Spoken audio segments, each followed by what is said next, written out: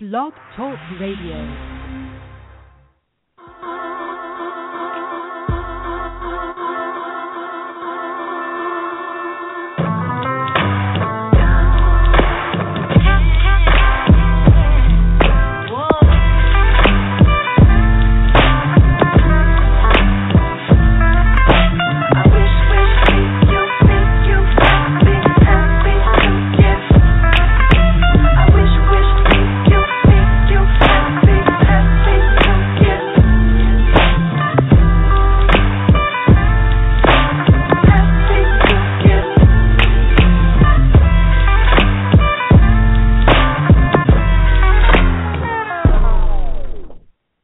What is going on, Big Blue Nation? Happy Wednesday to each and everybody, wherever each and every one of you all may be. Welcome to Cats Talk with Vinny and Terry, Vinny Hardy, alongside Terry, T.B. Brown. Looking forward to another show. Appreciate y'all giving us your ears. T.B. is up in Louisville. I'm down here in Myrtle Beach. How's everybody doing?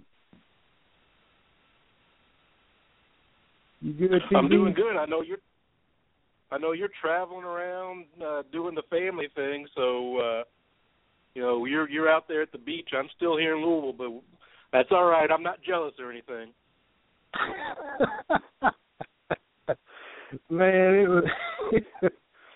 I've been posting a few little pics here and there on the social media. The lovely Miss Katie Hardy and I and our two boys, Micah and Chandler, and we have our little niece with us, Jalen, from outside of Savannah, Georgia. We've been ripping and running and dodging raindrops today. We're doing all kind of fun stuff. Went out on a little dolphin cruise today. Never done that before. We talked about doing it last year and actually did it this year. Took a pretty good-sized boat out, about a mile or so out in the ocean, and, man, there were dolphins just jumping all around. It was unbelievable. That was cool. The boys loved it. I mean, we loved it, too, because you just don't see something like that every day, so it was a lot of fun.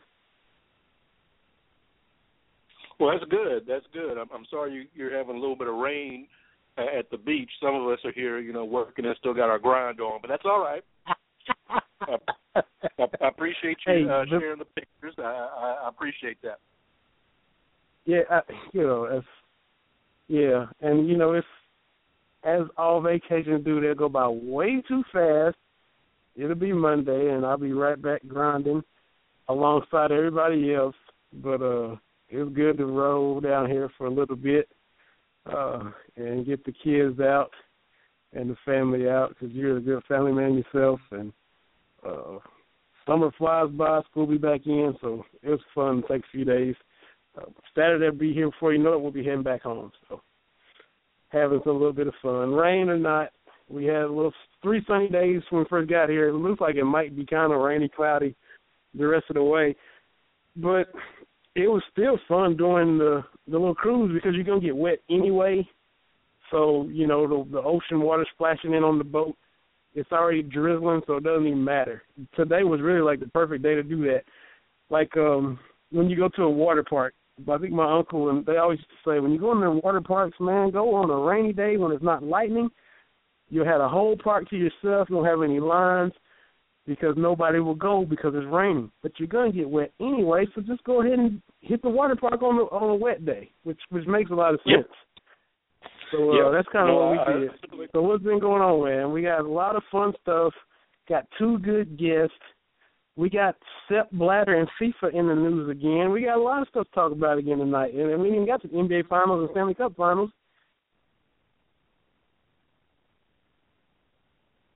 Yeah, there's a lot going on. A lot been going on last couple of weeks, so we got a lot of ground to cover. Not a lot of specific UK stuff, but the sports world keeps turning. So there's a lot to cover. Exactly. That's it. And if you want to give Terry and myself a holler, the number is 845-277-9373.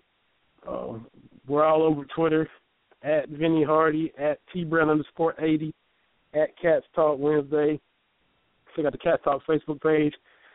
You can get the show through any of those measures. And as mentioned, we got a couple of good guests. We had our good friend, TB's homeboy from way back, Matt May, is going to be coming on at 7:15 now. Moved him back to 7:15. Going to talk some American Pharaohs, some Triple Crown, some Belmont Stakes. We'll see if American Pharaoh can get that done this weekend. 2 down, 1 to go. At 6:30, our first guest is Jeremy Sickel, who will be on the talk Kansas City Royals, Kansas City Chiefs, and he is a sock game guy. He got links and websites and stuff all about it. TB, as all you listeners know and see him on Twitter and Instagram, is all about the sock game as well. So, I mean, these two on that subject is going to be something else. So I'm looking forward to just sitting back and learning and listening. So that's coming up in about 25 minutes. But we might as well start off because we get plenty of time for the finals, the Warriors, the Cavs. We can't wait. We love the NBA. But 2 weeks in a row, who'd have thunk it, Sepp Blatter makes our show. We talked about the FIFA mess last year with all those dudes, those seedy, suspicious-looking dudes. You said they look like dudes from a James Bond movie, villains from a James Bond movie. All of them, looking shady. 14 guys got busted last week, and Sepp Blatter was running for a 5th term as president of FIFA. He wins because the guy running against him drops out. He won yesterday, and then today he resigned. So, to me, there's no way he couldn't have been immune to all this stuff, and yet he won his 5th term. I'm like, really? And then it all kind of starts hitting the fan, even for him, and he has to kind of to give up the throne, so to speak, today. Well, You had to think that with so many high-level folks going down in FIFA,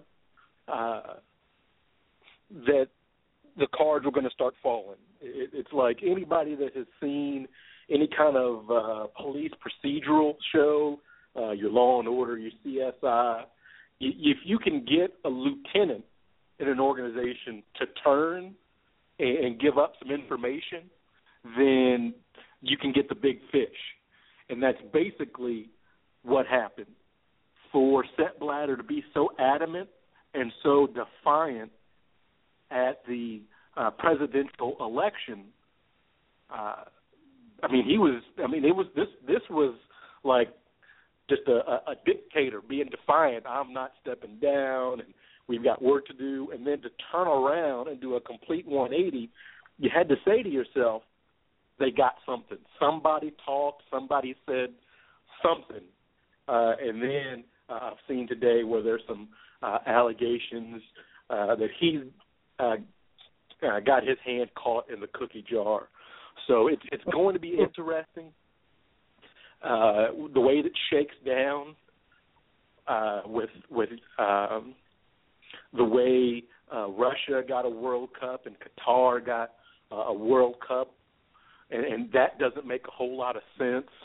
And you see how Brazil a couple of years ago, how they've got stadiums that are just sitting, that they were built for the World Cup, and now they haven't hosted anything since the World Cup. So I don't know what the end game will be, but you'd like to see a little bit of change in how these international organizations do business.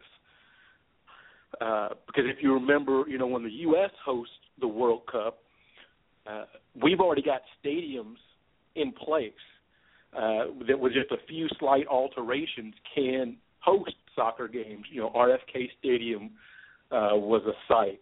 I believe they used Georgia Sanford Stadium and Soldier Field. There's a lot of stadiums they can already use, so it's not as if we've got to build brand new arenas. And England is the same way, a lot of European countries. So it's going to be interesting to see what the end game is going to be with FIFA, what kind of changes they make.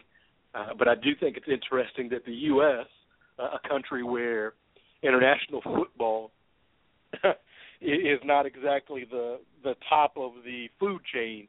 That they were, the kind of instigators of this whole situation with FIFA.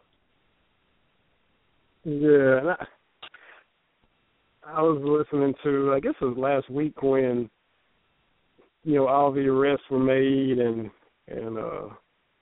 with the executives and all those guys.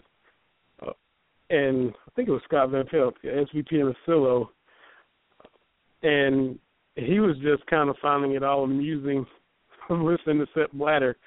He was playing clips from Sepp Blatter when he still won or whatever, and he was, he had Sepp's audio, "I'm president of everybody." And, despite all this chaos and things falling apart around him, like you said, until somebody got to him to make him turn, or somebody got to someone else that turned on him, or however it all shook out. And he was still just acting like everything was cool. "I'm the president. I won, go FIFA." And it was just a big joke. And he was laughing at it, and it was just funny because it was just, and me being a Braves fan, like you said, building these arenas and venues for basically one use only situation, I'm still, not really 100% on board with the Braves getting a new baseball stadium here in a couple of years. Turner Field is cool. It was built, in 96, built for the Olympics. They were there in 96. They started playing there in 97. And now they're already going to Cobb County, outside of Atlanta. I don't fully, I know it's money and all that, but I'm not really totally down with that. And they continue to use Turner Field every year after the Olympics left Atlanta. And like you mentioned, you got these venues that are just going up for the World Cup, and then basically that's it. So, that's even weirder and more unusual. Yeah, and if you're going to build something for Olympics and whatnot, or whatever you're building, it's how much use can you get out of it. And I think Atlanta, after the 96 games, did a real good job of using the facilities that were built for the Olympics. But as far as some of these other places, they're just being built and they're sitting there. I know that building new arenas and that kind of thing, it's a dicey proposition. I think that when you're living in a locality that builds an arena, a lot of promises are made about how much the arena is going to bring in economically to the region, that kind of thing. But more often than not, it's just a bad bill of goods. More often than not, you're just subsidizing some rich owner's pockets on the idea that some of the money will flow into the community. And you can see that here in my hometown of Louisville with the Yum Center. The revenue hasn't been anywhere near what they predicted, and it's not bringing in, it's not paying for itself right now. You see the same situation in Cincinnati with Paul Brown Stadium. And these are stadiums that are going to be used continuously. I couldn't imagine if America was to host the World Cup and just have all these fancy arenas and just sit there. So that's pretty crazy to me. Yeah. There's going to be more of fallout now that, he's resigned and all that, even though soccer is not that big on our food chain. But the fact that it's such a huge organization and all this continues to come out, and it's been such a long-running train of scandals, so to speak, so they're going to keep uncovering more and more stuff, and we'll keep hearing a little bit news trickle out from it little by little, I think, throughout the summer. Yeah, this is just the tip of the iceberg. There's going to be some lower-level people, I think. They'll find paper trails of of who got paid what. And your red flag has got to be just the way some of these folks lived. When you look at, FIFA is basically a nonprofit, kind of tax-exempt international organization. But you look at some of how these guys lived, and I saw that one of the executives had an apartment in Trump Tower in New York specifically for his cat. For his what? His cat. He had rented out an apartment in Trump Tower in New York City for his cat. Now, yes, that is bizarre, but if you're able to do that and you're working for a nonprofit, that's a red flag in my book. That's just a red flag on you're doing something wrong. So I think that when all the details come out, specifically how much money folks made in bribes and how it was spent, you're going to have a lot of issues. Another thing I thought was interesting in FIFA and why things have been so slow to change is FIFA gives stipends or what it called to countries to help subsidize a little bit of their soccer programs. The strange thing is every country gets the same amount. So the United States gets the same as Luxembourg. It's not based on your size or anything like that. It is just, here, everybody gets the same. And you have to say to yourself, well, that doesn't make a whole lot of sense. But if you're one of these smaller countries, why would you rock the boat? If you're getting the same as the U.S. is getting, then why would you rock the boat? But I think that what we're seeing here these last couple of weeks is enough to get some much-needed change. Yeah, and it's like, everybody was,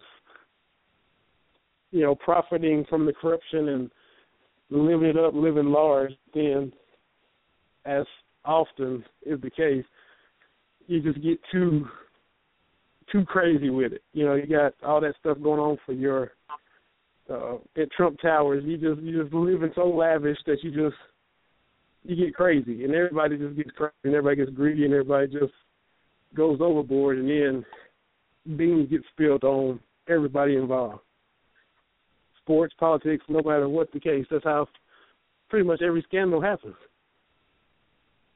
Yeah, and that's the thing is you see it with the mafia, and whenever you see someone that has just a regular job and they're living high on the hog, you can bet that they're doing something that they shouldn't be doing. Yep, and it's just a matter of time, and then you get a little piece of yarn unraveling, and then next thing you know, it all just goes up in smoke, and, prices have to get paid, and, stuff has to be uncovered, and investigations ensue, and, the story continues. So, that's our FIFA chat for the week, and there might be more of that. Might be more of that in the weeks ahead. We'll just have to see how the story goes. Got Jeremy Sickel in about 10 minutes. Did you have any soapbox stuff or anything? Are you just looking for the finals? That's the first priority on your list, or what's the most prominent thing in your radar? Well, I'm looking at something that just as I'm checking Twitter during the show here, and Robert Little, Black Sports Online, BSO, at BSO on Twitter, is saying that Dwayne Wade wants a 3-year, $60 million contract from the Miami Heat. And I don't think he's going to get that. I know he just opted out of his contract. I think the Heat are pretty firm in their offer, maybe $10, $11 million per year. But the problem is Dwayne Wade gave up a lot, to get Shaq. He took less money on that contract to get Shaq in Miami. Took less money than market value to form the big three in Miami with Chris Bosh and with LeBron. And now he is looking for a balloon payment, if you will, to make up for what he lost. He is looking for the Heat to pay above market value, and I just don't see the Heat brass doing that.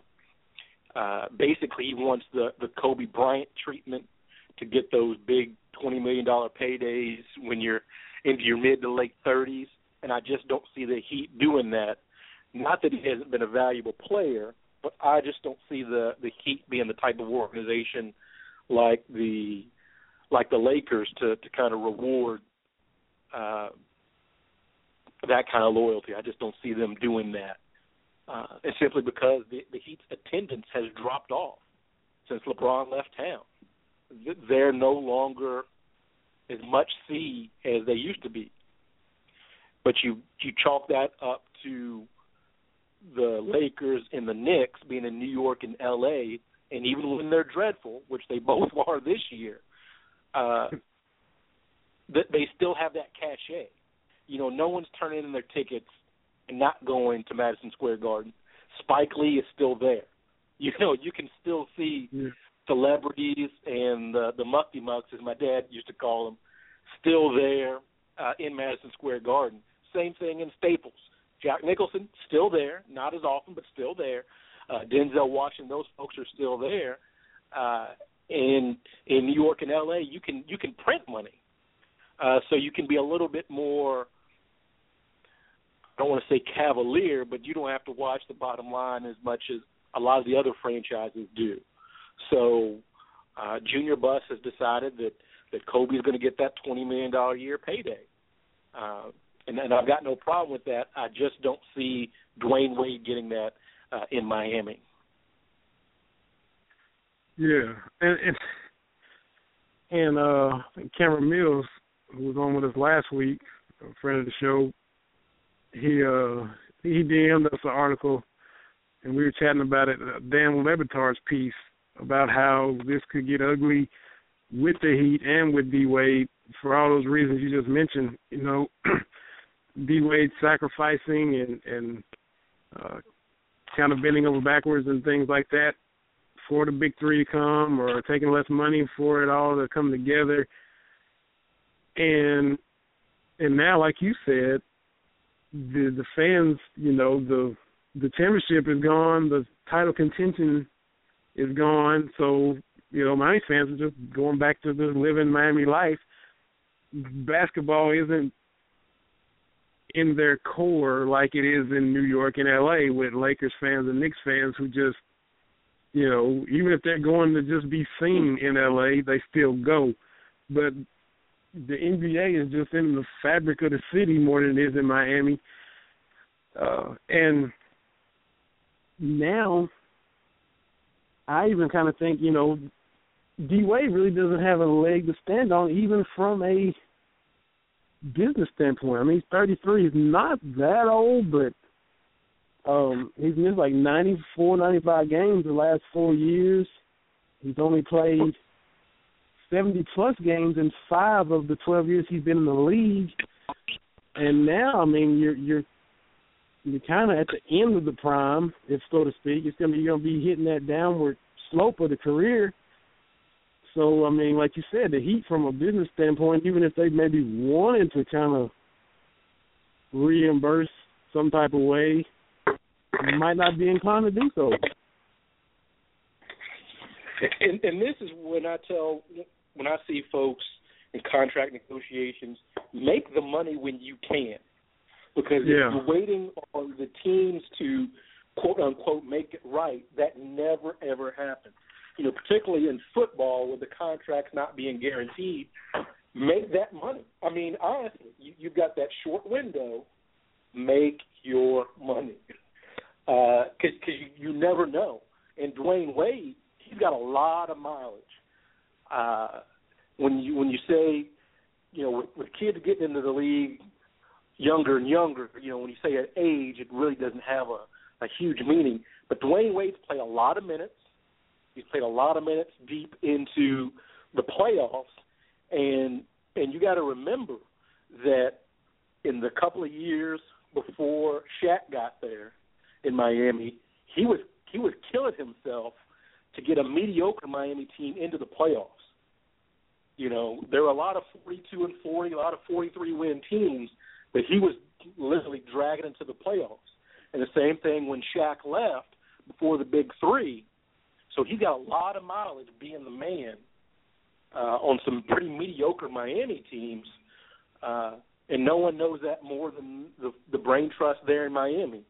So I don't think it's going to end well. It's going to be odd if he ends up in another uniform, but you know, we've seen this song and dance before. You know, it's nice to have a player stay in one place his whole career, but it's really, that's not the way it works anymore. Outside of Kobe, I can't think of a current player in any sport that's going to do that. I mean, you look, Peyton Manning still looks odd in that Denver orange, and it's just one of those things you have to get used to. You know, if he ends up on a different squad. Yeah, and even last year with them making the finals run, you know, leading up to the playoffs, look how much time Wade missed, to where, you know, trying to save him, trying to get him right, you know, all this, that, and the other, to where he could even, you know, be out on the floor. And, you know, like, he's not getting any younger. Father Time is undefeated, the old cliche. So, I mean, it's probably going to end with some kind of parting ways or something, because I mean, he'll go somewhere and finish it out and look weird, just like, you know, Patrick Ewing in Orlando and Seattle, and, you know, even my man Hakeem Olajuwon in Toronto, stuff like that. It's just irreconcilable differences at this point between Miami and Wade, the way it looks, unless something surprising happens. Yeah, but business is business, so I don't fault these guys for making as much money as they can. One thing that I do find interesting when it comes to players' contracts and that kind of thing, for the most part, most fans, for whatever reason, usually end up siding with management. They, for whatever reason, get on the side of the billionaires and not the players. What's going to be interesting is when the NBA contract is up, and I think the union will opt out after next summer, after next season. Billy Hunter is out as leader of the union, and I can't remember the woman's name that took over for him right now. I'm going to have to look that up. But from what I'm reading, she's going to be Michelle something. Yeah, I want to say Robinson. She's going to be a lot more aggressive in the negotiations with the league, because I didn't catch this during the last round of negotiations, but the split of basketball-related revenue, it was 57% for the players, 43% for the owners, but since then it's been 50-50. And why that makes a big difference is now that it's 50-50 and these owners, a lot of the owners own the teams and own the arenas that they play in, with some fancy kind of accounting work, they can make their basketball revenue look awfully small. So that pie gets smaller, so basically what the players are getting is getting smaller instead of larger, even though the league's revenue is going up. Now, I don't think that Adam Silver and the owners are going to cry that, you know, a third or a half of the teams are losing money, not when the Clippers sold for $2 billion. You can't cry that game anymore. So I think it's going to be interesting, the next round of negotiations, especially because there's a clause where the union can go and get the books of 5 random teams and look at their numbers with their own accountants. It's going to be interesting to see how some of these owners move the money around to kind of downplay the money they're making.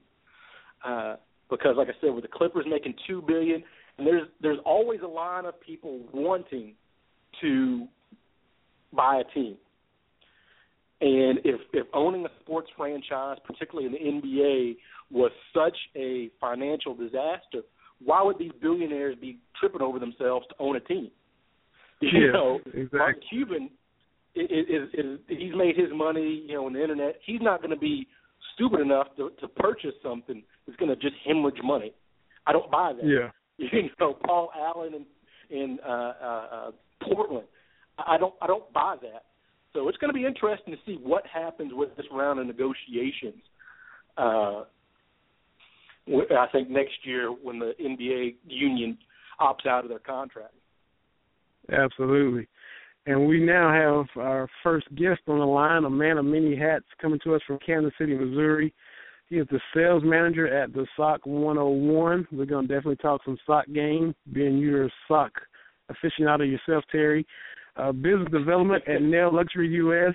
He is the creator of Sports Blog RT, Quick Takes 360, owner of A+ KC Metro, and being from Kansas City, he's a Chief Royals Mizzou fan as well. We are talking with Jeremy Sickel. Jeremy, you're on Cast Talk with Vinny and Terry. Appreciate you joining us tonight. How you doing, sir? Pretty good, guys. Thanks for having me on. I haven't done this for a while, so it's kind of refreshing to get back in here and talk to some other sports fans on the radio, actually. Well, we thank you for coming appreciate on. Yes, sir. Definitely appreciate you taking the time to hop on with us. And like I said, you being right there in Kansas City, we're, of course, Kentucky fans. That's what our show is, the foundation of the show. But we branch out NFL, NBA, MLB, and it's cool getting guys on from various different cities to get the vibe of what's going on with those particular teams, in that particular town. So that's kind of why we wanted to get you on. The Royals are back again, strong this year after, finishing strong last year. Want to get your thoughts on them and just what it's like out there and background on yourself and all those interesting things that you were into that I mentioned in the intro. So you can just start anywhere you want to, man. Well, just to hit on your point with the Royals, it's kind of crazy because nobody knew who the Royals were. Well, they knew who the Royals were, but nobody paid attention to the Royals out here in the middle of the country. Yet last year they sort of jumped onto the national scene, sort of America's team. They took that crown and ran with it. And then this season it's just sort of snowballed the success anyway into another successful run so far this season anyway. And it's kind of neat to see how Kansas City has, I don't want to say transformed, but it's cool just to see how the nation now views Kansas City as not only a baseball town, but potentially a sports town with the success of the Chiefs recently, a couple winning seasons and getting into the playoffs again. So it's just kind of nice to see the middle of the map getting a little respect now. Are you a lifelong Kansas City resident, born and raised there, lifelong Royals fan? Yeah. I was in '81, so I don't really remember the '85 World Series. My experience with the Royals is the entire 1990s, early 2000s. Just technically one of the worst teams in baseball, and the Chiefs obviously haven't had a lot of playoff experience or playoff success since the early 90s too. So we've sort of just been down, forgotten as a sports city, but we're back. Absolutely. And like you say, when you thought about the Royals before the World Series run last year, the George Brett Pontard thing comes up, and I was 5 when that happened, but I've just seen the clip so many times, it's just burned into your mind, him just bursting out of the dugout against the Yankees. And the other thing, which is one of my all-time favorite rants, was the Hal McRae deal, where he just went crazy in the clubhouse.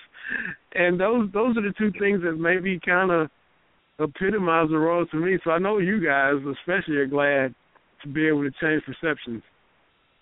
Well, yeah, not only those two moments, but it's the doldrums of being or of being a fan of a sports team that doesn't have a lot of success it takes a toll on you.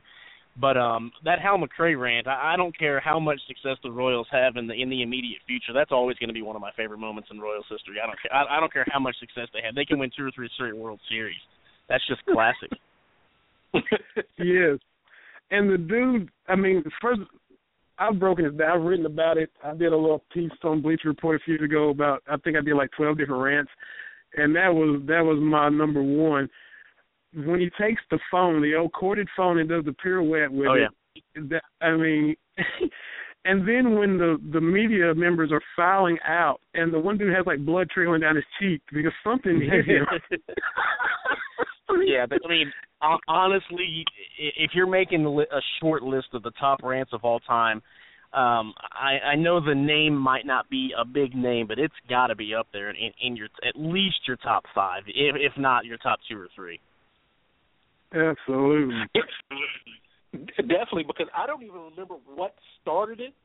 With those great rants, it doesn't even matter. It's just you're just watching a coach, manager, whatever, just go to town. It could be something big, definitely. something huge, and you're just this is fantastic.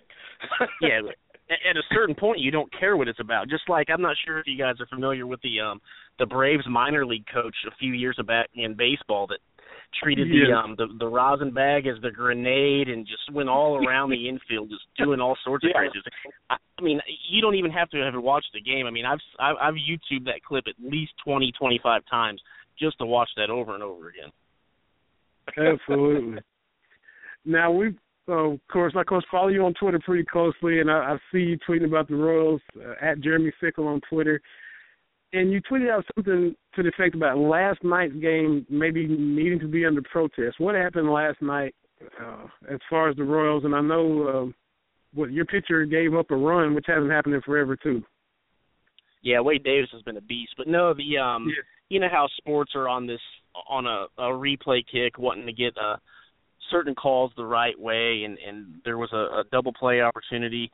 It was a real close play live, but the replay – in most eyes, obviously saw it as an out rather than the safe call on the field. The guys took 7 or 8 minutes to replay this on the field. You know, calling into New York, and they confirmed the call. They called the call safe. They kept it safe. And obviously, I mean, I would guess if you polled 100 people that watched the video that caught all the slow-mos and whatnot, I would imagine 95 of them would have reversed the call and called them out. And so, I mean, that's just me, flying off the handle, protest the game, whatever. But if there's a replay system in place, and you take 7 to 8 minutes to look at it, obviously there's some sort of confusion on whether or not the call on the field should stand. So at that point, do you just say, okay, if it's inconclusive, you keep the call on the field, or do you get the new fresh set of eyes like they call in New York and just get someone else's opinion? And I just don't see how they could not have reversed that call, and the Royals ultimately ended up losing the game. Is it because of that one call? Who knows? There would have been still a tie game. More baseball needed to be played, but it at least gives them a chance. Right. Well, I definitely knew I wanted to ask you about that because I hadn't gotten to see what had actually happened or what went down. But as of now, Kansas City sits percentage points ahead of the Minnesota Twins, who come out of nowhere. Royals 29-20, Twins 30-21, Tigers 3 back, 28-25, and even in Cleveland, 25-26, 5 back, and Chicago 6.5 back, 23-27.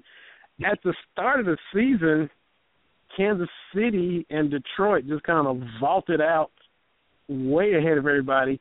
It's a little bit more bunched up now, but do you think Kansas City will ultimately end up, still a long way to go, still end up winning the division? Or, and if not, who do you see being the biggest threat? I think the Twins will end up falling back a little bit. I think the class of the division are the Royals and the Tigers. I think the Tigers have the advantage with the experience. Obviously got the offense, but the Royals, I think, might be the most complete team in the division. offense has improved from last year. Now the starting pitching took a little bit of a hit with James Shields not being re-signed and going out to San Diego. But, I mean, when you have arguably the best defense in the game, the best bullpen, and an improved offense, and an average at least starting rotation, I don't think there's a real glaring weakness on the team that you can point to the other teams in the division and really call out a spot where, well, if this starts to slip, who knows where this team ends up. I just think the Royals are the most complete team. Now, the baseball season's a marathon. There's a lot of games to be played. There's a lot of season left, so – who knows? The Twins started out 1-6 and are now, one of the top teams in baseball. So you know how baseball is. Yeah, absolutely. We're speaking with Jeremy Sickel. Going to talk some sock game. I'm speaking Royals and Chiefs right now. And I maybe misspoke when I said, the George Brett tantrum and the Hal McRae episode were the things that maybe stood out to my mind the most about Royals baseball. I would be remiss if I didn't stick the feats of one Bo Jackson back in there, because I still remember the stuff he used to do when I was 10 or 11. So I would be wrong to say that it was just Brett and McRae. I do remember Bo Jackson in a Royals uniform, breaking the bat over his head, climbing the wall, making catches, hitting home runs when it was the Bo Nose days. So I got to put that in there to make it right. Oh, yeah, and another one is throwing the ball from left field from the track, flat-footed, no bounce to home plate. I mean, the guy was a tremendous athlete, and I'm sure you guys have seen the ESPN 30 for 30 on him, just amazing stuff. Yeah, and the thing about Bo Jackson, and I remember kind of his heyday, I mean, he was just such a freakish athlete, and I think that documentary did a good job of showing it. I mean, it wasn't as if he was just dabbling in football and baseball. He was all pro, admittedly, at both of them. And I think that was, when you talk about athletes, I mean, two different disciplines. He just, give him a week from playing baseball, and he's your best running back in the NFL. That is just freakishly good talent. Oh, definitely. And the home run he hit to open the All-Star game back in 1989 was incredible.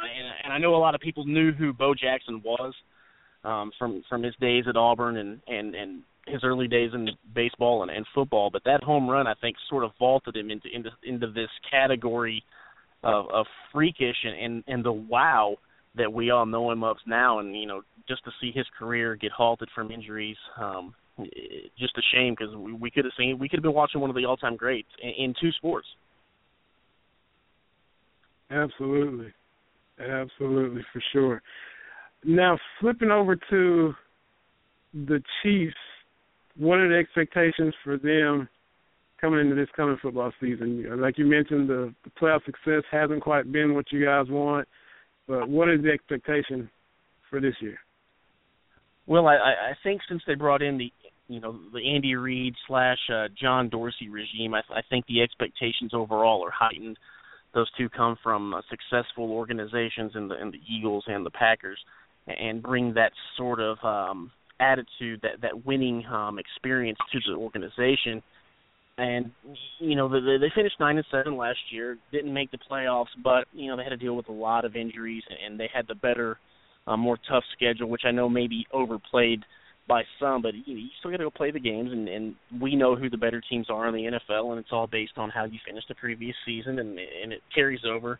But I just think that the pedigree now, it's different. When Herm Edwards was around, and when Romeo Crennel was the head coach, and Todd Haley, there really wasn't that winning spirit, that winning attitude. Like that's the only thing that matters. And I think now what this regime has done is put a lot of the pieces in place to be successful for a very long time. And I think what they did in this year's draft, they plugged some holes. They brought in some big, some decent names. Marcus Peters was arguably the top corner in the draft. Had the trouble at Washington, but he's going to come in and be an impact player right away. And I think the other holes that they filled, I just think overall the floor of this team has raised. And in years past, you could have seen the floor at 3-13, 4-12, but I think now they've legitimized themselves as one of the players in the NFL, and I think that could be like that for a very long time. You mentioned putting pieces in place to be successful, so it's kind of similar to what the Royals have done. They got a lot of young guys there, and I'm just going to flip back to the Royals real quick because I forgot to ask this before I went to the Chiefs. With them kind of getting all their ducks in a row and they're contending again for a second straight year, what if you could maybe put your finger on it, because the Royals and Kansas City being a baseball town, what took so long for them to get back? Was it ownership? Was it bad draft picks? Was it what made them getting good again so elusive? I know the whole small market thing in the MLB as well. If you had to just name some things that made it so hard for the Royals to get back to contention, what would you say? Well, in baseball, there's no cap. If you could be the Yankees and go out and buy, they've been teased going out and buying championships. The Dodgers have spent a lot of money recently. So what the Royals needed to do was they needed to, like you mentioned, put pieces in place. And the way baseball works, it isn't necessarily an immediate impact sport. Like you get drafted in basketball, you can come right in and make an immediate impact. Same in football at certain positions, but with baseball, it's a process. They've got all the minor league levels. I'm not saying it's a tougher game to play, but in terms of all the nuances and what the game itself represents, there's just steps that you need to follow, and you need to prove yourself at all the different levels. And I think the last 3 seasons, because they finished 86 and 76 in 2013, so it's really been this is the third season now where they've really positioned themselves as one of the better teams in the league. So I think what Dayton Moore has always harped on is the process. And I think that process has finally started to kick in, where these guys have played together for 4, 5, 6 years now, and they're finally all starting to get it. And when that happens all at the same time, it can be really special. Talking with Jeremy Sickel, sales manager of Sock 101, creative sports blog RT.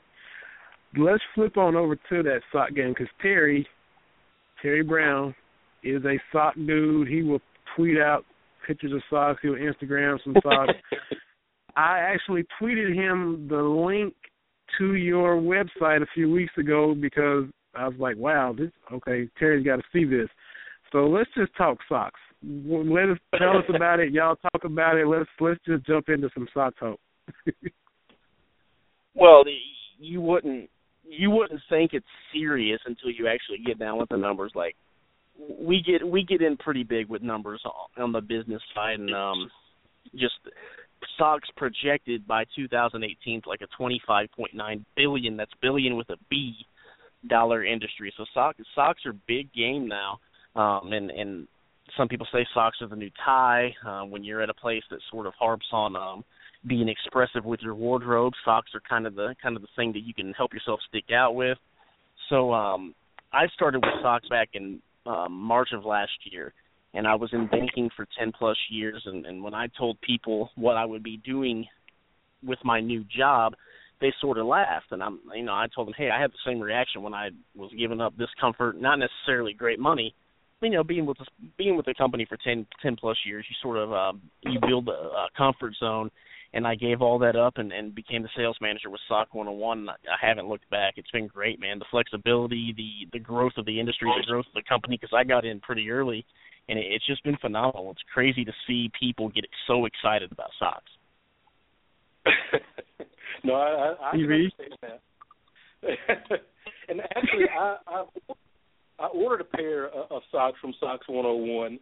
The mental health awareness, that's been a call of mine, and a friend turned me on to those, I think, at the end of April, beginning of May, because May is Mental Health Awareness Month.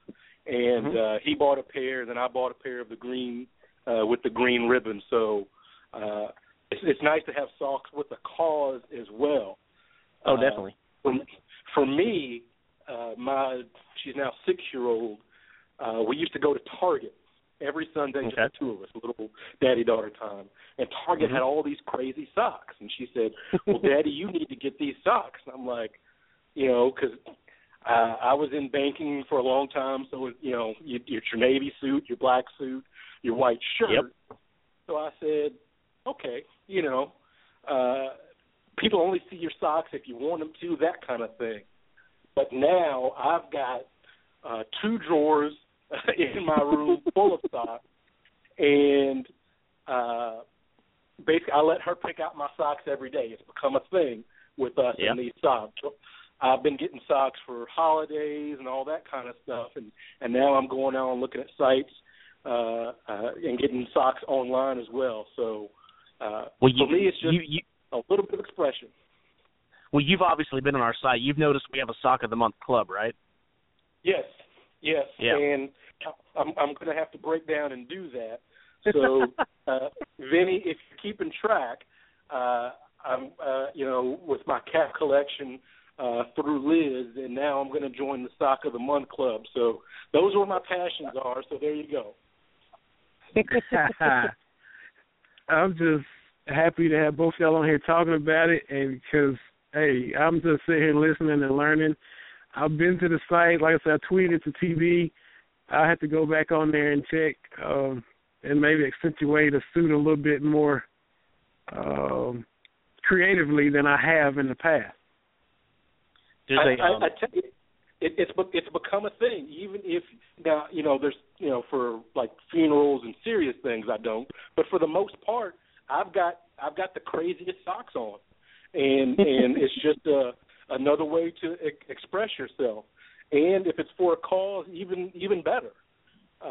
That's what I liked about those green socks, because, like I said, that's something near and dear to me. So that was a way I could incorporate that into my wardrobe. So I can see where socks are taking off. Since I've been wearing crazy socks, I've just kind of seen more and more people getting involved in it. There's a funny story about our Sock of the Month club. When we first started it, it's probably like the second month in, we got an email through our standard info at sock101.com. We got an email from a young woman that said she needed to cancel her Sock of the Month subscription that she bought the night before. Well, apparently she had been drinking by herself in her apartment, bought her neighbor the Sock of the Month club as a gift, and then reassessed the situation the next morning and thought that it was too creepy for her neighbor to start receiving socks gifted from her without him knowing. So she emailed to cancel the order before a sock was sent out in her name to her neighbor. So that's sort of a little bit different than borrowing a cup of sugar. Yeah, well, totally different. I mean, and in my opinion, I would have let it go a couple months just to see if it sparked some conversation. Because she could end up marrying that guy, but no, she decided to cancel it before he got a pair of socks and wondered who the heck this crazy chick was living next to him. I would have loved the gift, but that's me. Right, unbelievable. Speak about your Sports Blog RT as well that you created for helping sports writers and podcasters and their listeners. Just tell us a little bit about that as well. Well, me and a buddy of mine, we started our own website back in 2011, and you guys know in the radio game and the podcasting game how difficult it is to build a regular following, and to get people to listen and read what you have to say. Well, the idea behind Sports Blog RT was to build a community of like individuals in that same realm, to help each other out, to network, to read each other's posts, to help each other out in terms of you can do this better, you can do that better, or to get tips from each other. And it's sort of grown into this, pretty good-sized community. I mean, you guys know how hard it is to build a Twitter following as well.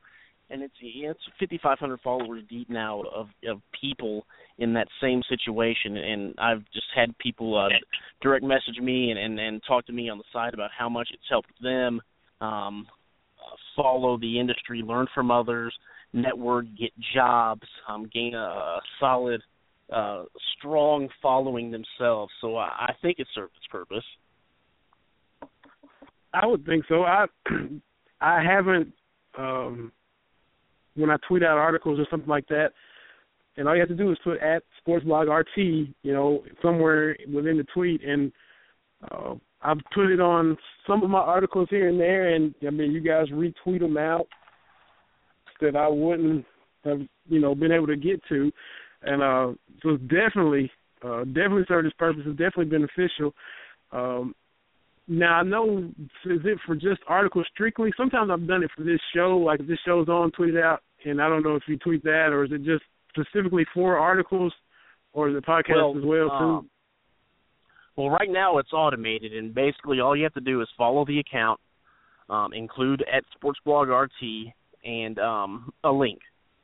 And so if you it could be a link to your stuff, it could be a link to something that you want seen, but typically it's for you having written something or you having broadcasted something.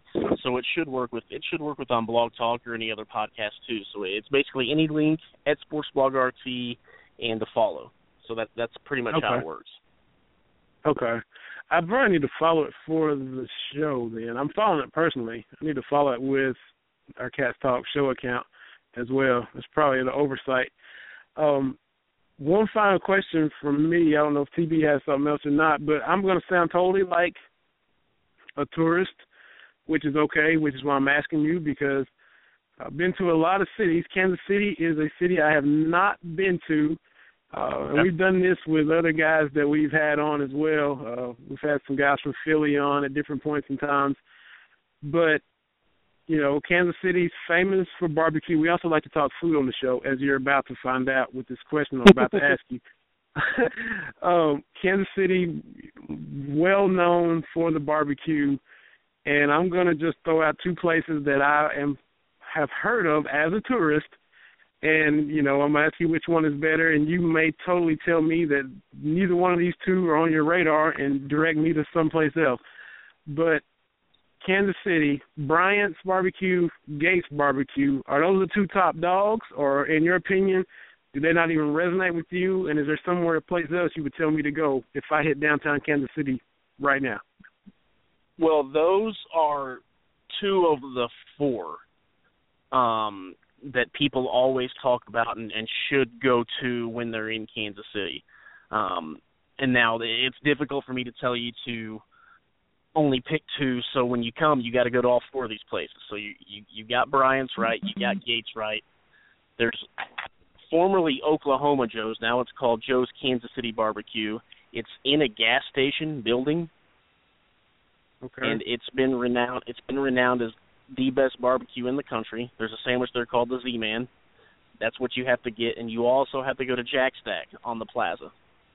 So there's Jack Stack, Joe's Kansas City, Gates, and Bryant's. Those are the four you got to go to.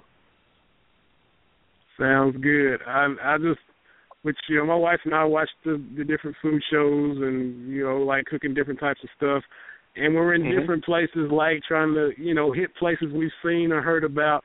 So once we make that Kansas City run, I'm going to take you up on all of that and try out those different places for sure. Definitely, and this is just going to be a quick shout-out to a friend of mine, but when you go to Bryant's, it's just down the road from the Negro Leagues Baseball Museum. Bob Kendrick's the president there, me and him. We talk regularly, probably every couple of weeks about different things, but you got to go right down the street and towards 18th and Vine and visit the Negro Leagues Baseball Museum. It's $8 to get in, and it's probably the coolest place you're ever going to see.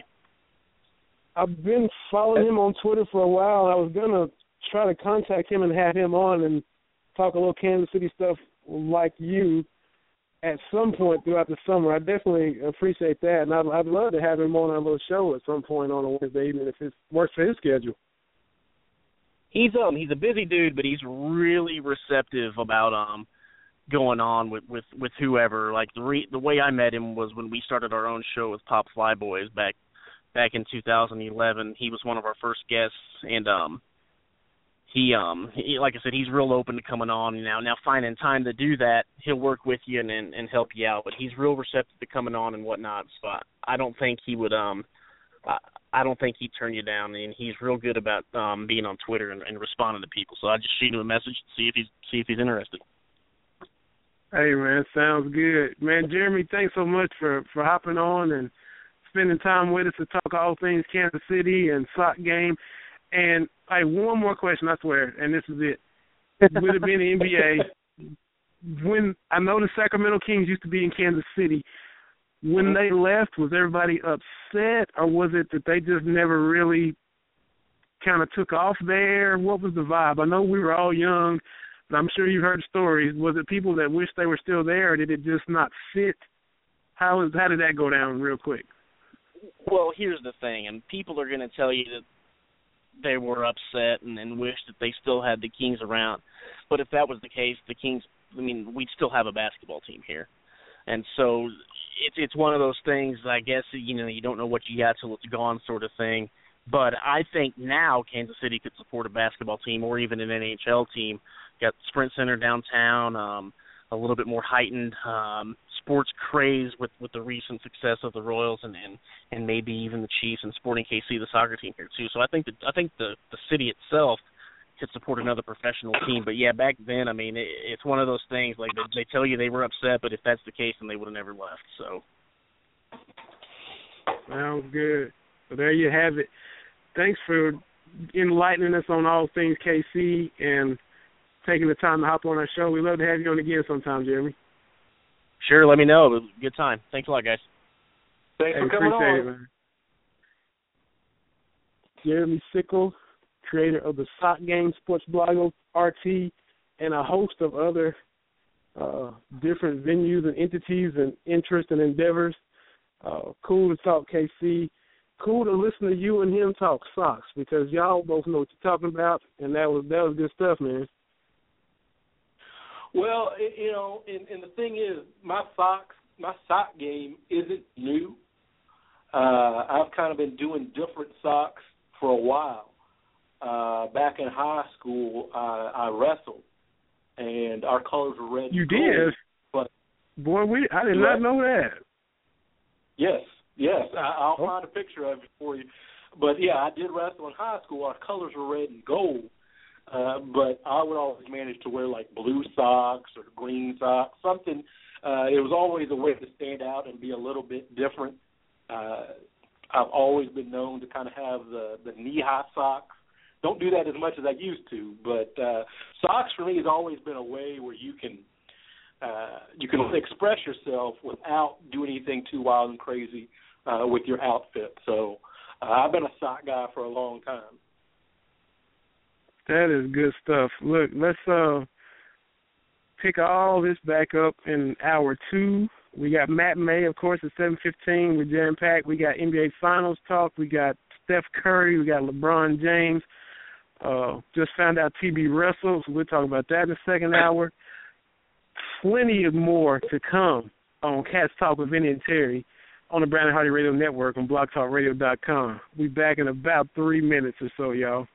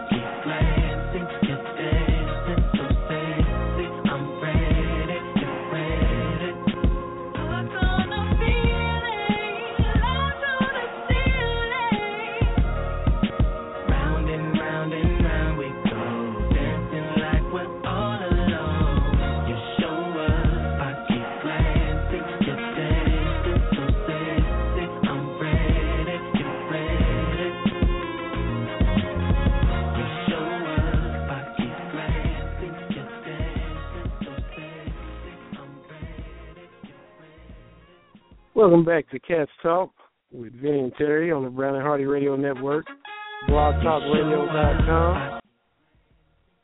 Another great Wednesday evening. Hour 2 is on tap. Matt May is coming shortly.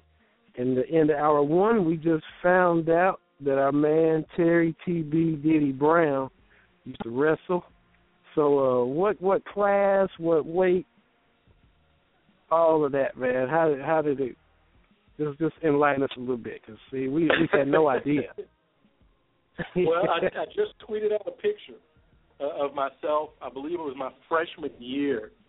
I was 103 pounds at that point, but I was barely the minimum. You have to be at least 88 pounds.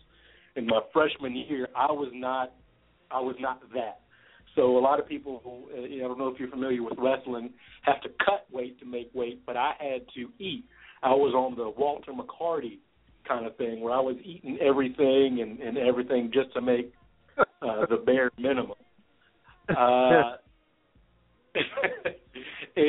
for me, it was I was not able to make the basketball team my freshman year because I was tiny, and I bore a striking resemblance to Steve Urkel of Family Matters fame. So I was this tiny kid with big glasses that wore suspenders, and I was kind of a nerd. But I was able to kind of get a hold of wrestling. That was my thing. And I was not the best, but I was able to, as a senior, I was able to hold my own and do some things. So I'm very proud of that. Because as far as wrestling goes, you're on a team, so there's still that team concept, but your success or your failure, it's really on you because it's just you and your opponent in the ring, and it's as much mental as it is physical. I was never a physical specimen, but I always prided myself on outthinking my opponent. So I thoroughly enjoyed it, and it was one of the highlights of my high school career. And this would be, my fault. Man, the school. I'm blanking on the high school. I'm blanking on your high school. Seneca, yes. Seneca. And I enjoyed it. We were pretty decent as a team overall. But, of course, your St. X and your Trinity here in Louisville, and, of course, Woodford County and Hoptown was real good way back in those days. So a lot of our competitions, we had to go out into the state and compete. So I really, really enjoyed that. So were you able to sometimes take out a little aggression, pent-up aggression? Even though you still had to think and be tactical and disciplined and strategic, did you still sometimes unleash a little bit? A couple of stories about that. My mom, number one, never came to see me wrestle, not once in high school, except she accidentally saw me one time, and I can't remember exactly what tournament it was, but she saw it by accident. We'd given her the wrong time. She was coming to meet us, whatever. So one time, my mom was in the stand. And I went to Sickel, lived in Fern Creek. I was actually wrestling a kid from Fern Creek that lived around the corner from me. And we didn't like each other. You just don't like some kids. So here we are, me against this other kid, and he had been dogging me forever and ever. My mom's in the stands. So we're going at it, and I can't remember what he said, but I literally punched him in the face. It was a wrestling move called a crossface, but I got penalized for unnecessary roughness. And he was shocked. Everybody was shocked because, like I said, I was mild-mannered. I never wrestled out of control. So it was just a shock to everybody. And my coach said, Brown, what are you doing? I said, I'm not losing to this blankety blank with my mom in the stands.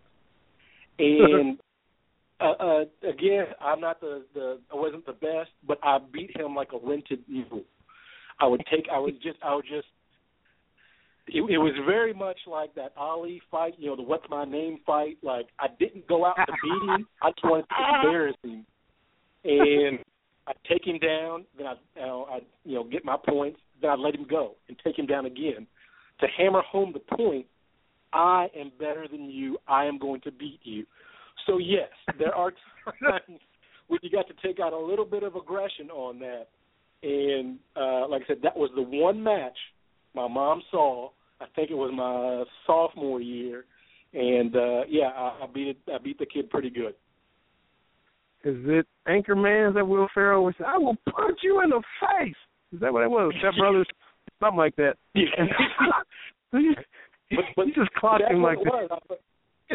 I was like, I'm not losing to you with my mom. No, heck no. And you've been dogging me for years? Heck no. No. That's hilarious. And that leads to... Yeah. Oh, go ahead. No, I said, but to see him with the black eye after that was pretty nice. So that was the gift that kept on giving. Exactly.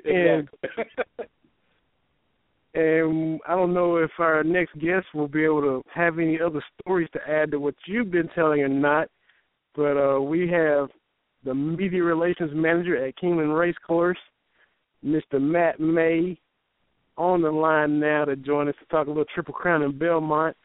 Matt, appreciate you joining Cats Talk. How you doing? Doing well. How are you all, fellas? Can't complain. Doing good, man. man. Thanks for coming on and talking with us this evening. Absolutely. Anytime. Always enjoy it. Anytime I get to talk a little trash about T. Brown, I'm in good shape. See, this is a perfect segue. This is a perfect segue because Matt, he just disclosed on the show to our listeners that he wrestled in high school. And I don't know if you knew each other back then or not, but do you have anything to confirm or deny or add or subtract to TB's wrestling career at Seneca? No, we did not meet until college, but knowing that and hearing part of the story there at the end now sheds some light on his youngest daughter, who I do know his wife and his daughters, why she is quite the handful at times. So now it's starting to all come together a little bit. Oh yeah, she's got a mean streak in her. I can't say that's all for my wife. So yeah, she gets it honest. And he just told of where he just kind of let all of his discipline go out the window because he was wrestling a kid he didn't like, and he was just throwing punches and bows. And so yeah, this really adds to the conclusion you've already come to about Little Miss, right? Oh, absolutely, no question. This is all just coming together so perfectly. All the attitude and everything. It makes total sense now. Unbelievable. And he tweeted out a picture, so you got to go to his Twitter. He tweeted out a wrestling picture in uniform and all full gear. So you got to check that out at Terry's account or at Cats Talk Wednesday, our Twitter account for the show, man. So, I don't know. I don't know that I really want to check out TB in his wrestling outfit. I think I could pass on that probably, but it was we'll from the see. waist I'm up. gonna go check it out. It was from the waist up, so you're good. Okay, so all right, good. So I just wanted to make sure that it wasn't going to get flagged for sensitive material or anything on Twitter as I tried to look at it. Oh man, hilarious. Any thoughts, TB? Any rebuttals? Or are you just ready to move on and talk about the Triple Crown? I love you guys, and I love how I can kind of give you guys a little bit of fodder here. But now, Matt, you're in the horse racing industry, so here we are, a couple of days out from the Belmont Stakes, and I think it's the 14th time since we've had a Triple Crown winner. We've got a horse that's won the first two legs that is looking to end the drought. Kind of what are your thoughts on American Pharaoh's chances of ending that Triple Crown drought? Yeah, and there's been even, when you say that, in 1978 was affirmed, was the last Triple Crown winner, and actually, strangely, the last two Triple Crown winners were back-to-back in 77 and 78 with Seattle Slew and Affirmed. So it's been, this is 37 years. I was a couple months old when Affirmed accomplished that. So as I date myself there, it tells you how hard it has been to do it. And interestingly, there were 97, 98, 99, and then like 2002 to 2004. There were a lot in that stretch that got to the Belmont. Some had a more realistic chance than others, I think, of being able to pull it off. And I think last year a lot of people really thought that California Chrome was going to end up doing it and ran really well in the Belmont. But it's just such a hard thing to do, to ask horses, to run the three longest races they've ever run in their life at 3 years old, which is basically, a teenager in human years, and to do so against the best horses of their generation, of their age, and to do it in 5 weeks. It is such a difficult thing to do, especially now where U.S. breeding is more towards speed than it is towards stamina and endurance. And there's nothing wrong with that. It's just the way that many thoroughbreds are bred now. So I think all those things going together makes it just an incredibly difficult thing to do. And that said, if there is a horse that seems like he has all the pieces to be able to pull it off, from everything I can gather, and people who are way smarter in the industry than I am, and people who have been around a long time all seem to agree that he may have the most legitimate chance in at least in the groupings that I know of, going back to the late 90s and all the ones that we've had since then. So I think Big Brown was another one they thought had a realistic chance, but there were some things that maybe didn't really fit the profile. It seems like American Pharaoh, to steal a phrase from most sports and general managers and all that now, he seems to tick all the boxes. We'll find out in a few days. But horse racing needs it. It would be fantastic to see. He's kind of captured the imagination a little bit, and I would love to see one. Not every year, because then it kind of devalues, I think, what the what the accomplishment is. But I think we've got to the point where horse racing could really use it. Now, will you folks at Keeneland, you'll be showing the Belmont, is that correct, where folks can come out and watch it? Yeah, absolutely. We will, and it'll be very similar to what we do on Derby Day, where we'll have pretty much, you can come out, you can picnic, you can be in the walking ring, you can be in the paddock, bring your own food, bring your own drinks other than alcohol. You can come and hang out, watch it. We'll have it on the big screen, on the tote board, video board, on TVs throughout the entire facility. There'll be you can register. There'll be a $500. One person will be drawn to place a $500 win bet on whatever horse they choose in the Belmont. There'll be a big screen TV that's given away, and then there'll be some souvenir packages as well. That'll have a $2 win win ticket from Belmont on American Pharaoh, souvenir programs, those kinds of things. So last year we had a really nice crowd. I can't remember the exact number. I think it was in the 8,000 range, thereabouts, for California Chrome's run towards hopeful Triple Crown. And if the weather's good, and it looks like it should be much better than it's been the first part of the week here in Kentucky and in Lexington, then we should have a pretty good crowd. And I think there's people are excited about it, and people want to see history. I think whether that's horse racing or baseball or basketball, you can go back to Kentucky's run for trying to go undefeated and win the national championship this year. Yes, there were some people out there that because it's Kentucky, because it was Calipari, weren't necessarily thrilled about it. But I think the general sporting fan, whether it's that or whether it's the Triple Crown and racing, they want to see history. They want to be able to say, if they're a true sportsman, true sports fan, they want to be able to say, I saw something done that is special. And I think, that's where people are at with this. And I think we'll have a big crowd that will come out and try to, be close to the action by being at a place like Keeneland, being at a horse racing facility, with other people who enjoy the sport and want to see the same thing. It's a really neat environment, and it's family friendly, which I think is cool too. Well, good. Now, for whatever reason, from time to time, I watch Pardon the Interruption. And Mike Wilbon, who's kind of an enemy to a lot of folks here in the bluegrass, has gone out of his way saying that horse racing, it's not just dying, it's dead. And when you see, like I said, we had a record crowd here in Louisville for the Derby this year, and hopefully there's going to be some record crowds, at Belmont and that kind of thing. And you folks are seeing decent crowds. I mean, do you see it as being, is it dying, or do we really need a Triple Crown winner to kind of infuse the sport? Well, I think any sport could use excitement. I mean, it could use more excitement. I think that's the whole purpose of sports is, to be excited, to be entertained. I mean, in my opinion, at least. I guess it depends on what you're grading it on. Look, I mean, I don't think it's any secret that back in, whether it was turn of century or 20s, 30s, 40s, whatever decade you want to pull from that point, it was in America. It was baseball, horse racing, and boxing. Those were the three, paramount sports that were up above. That were the most popular things. So if you're comparing it against what it, the popularity and what it was during those times, then sure. I think it's a fair statement to say it's not as popular as it was then. Boxing, certainly isn't near as popular as it was during those times. That said, I don't think and maybe there are places out there where racing is not the same as it once was, doesn't draw the crowds that it does.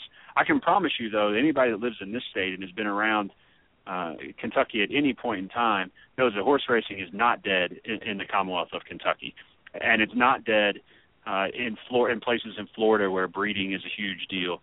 South Florida, where Gulfstream has been renovated and is drawing some of the biggest crowds that it's ever had. It's not dead at places like Santa Anita and Del Mar in Southern California, or at Saratoga in New York. I mean, there are places where it is still very popular. I mean, all you have to do is look at our crowds at Keeneland, and part of that is because we've been able to figure out a way, for whatever reason, we have been able to connect with the college crowd and turn it into a social event as well as a racing event. That said, I mean, that's attracted new fans, and I think that's the key to the lifeblood of any sport is to attract new fans. Horse racing, much like boxing or others, hockey even, could probably do a better job of attracting new fans. But to say racing is dead, I disagree with that, and I don't think that's a fair assessment of the sport at large. It's different than it used to be, and it's going to be different moving forward.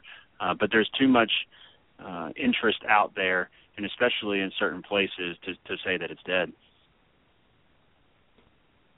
Talking with the media relations manager at Keeneland Racecourse, Mr. Matt May, and you kind of touched on the questions I had, Matt. You talked about, you lean into the camp of wanting to see history no matter what sport it is, and you talked about the sport needing a Triple Crown winner. If the sport does get this Triple Crown winner, whether it be American Pharoah this weekend or another horse for the next year or two, the infusion, the boost, how long will its effects last? Will it be long-term, short-term? How far-reaching will it be if we do get to see that Triple Crown winner? Yeah, that's a difficult. My honest answer is that I don't know, and I don't know how you gauge that, if that makes any sense. I think that's something that you almost have to look back on later and figure out, oh, well, it's sustained for this long. What I can tell you is that it's on TV. Bigger races are on TV a lot more. NBC Sports Network is showing more races.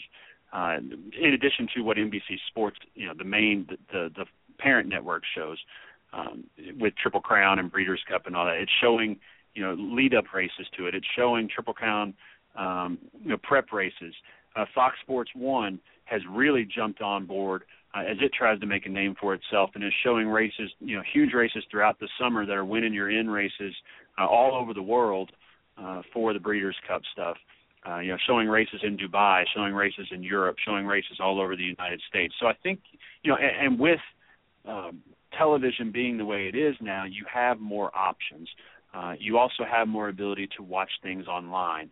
to listen to calls from other places. I mean, you can watch races in Hong Kong if you want, or watch those races in Dubai at different hours. So there's more avenues to have the product delivered to you, but you have to get the product out there. And yes, there's always going to be people, who are not in favor of sport, animals being used as athletes. I understand that's part of it. I mean, but I think if any people who watch the sport, who watch those horses race, and I hear all the time at Keeneland, people who have never been involved in horse racing, have never been to a horse race, don't really know all that much about it, are blown away by the pageantry of it, the power and speed of the animals, the colors of the silks, the way that people get into it, the way that most races are at least somewhat close and have great finishes, and they're really taken with it. So it's just a matter of getting that product out there. You would hope that's a long way of saying that you would hope that a Triple Crown winner would maybe deliver it more to the masses and give them an opportunity to be swept up in the sport and in the industry than they maybe would be if you didn't have that out in front of mainstream media. I'm kind of in that same. I'm definitely one that's wanting to see it. I'm definitely one that gets excited each year when a horse wins the first two legs. Much the same way when we go MLB when Miguel Cabrera finally won the Triple Crown. It hadn't happened in our lifetime. I'm all for wanting to see that level of greatness achieved no matter what sport it is. Yeah, I'm with you. I mean, I think that, as I said earlier, if you're a sports fan, that's what you want to see. It's no different than if you're a fan of film.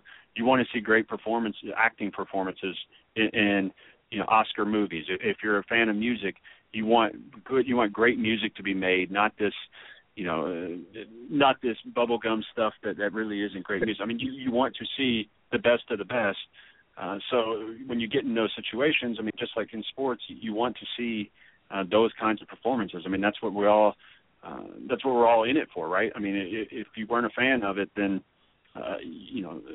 history means something, I think, and great performances mean something no matter what it is. And this is just a sports version, the horse racing version of that type of performance, you hope, come Saturday. Now, kind of following up with that, you and I watched the Final Four game together almost 2 months ago. And I just remember watching that game, and we were, the whole Big Blue Nation was anticipating the coronation of that. Are you still over that game? Like, are we ready to kind of start looking toward 2016, or is this loss going to be one of those losses that lingers? My guess, I'm one of those that always kind of, it's time to move ahead. My guess is that a lot of the way that people will feel about how last year ended will be dictated by how next season, how that team starts, how that team comes together. If that team plays well, and it's fun to watch, they're obviously not going to be 38-1 or probably anywhere close to that. I don't think they have that type of team, but there's no reason that they can't be very good.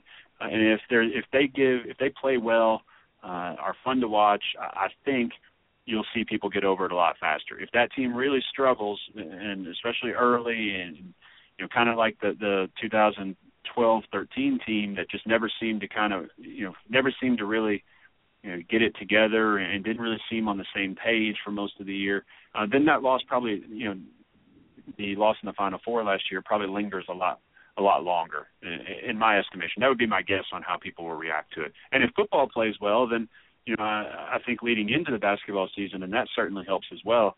If football gives some ability to be able to kind of move forward and have something to cheer about.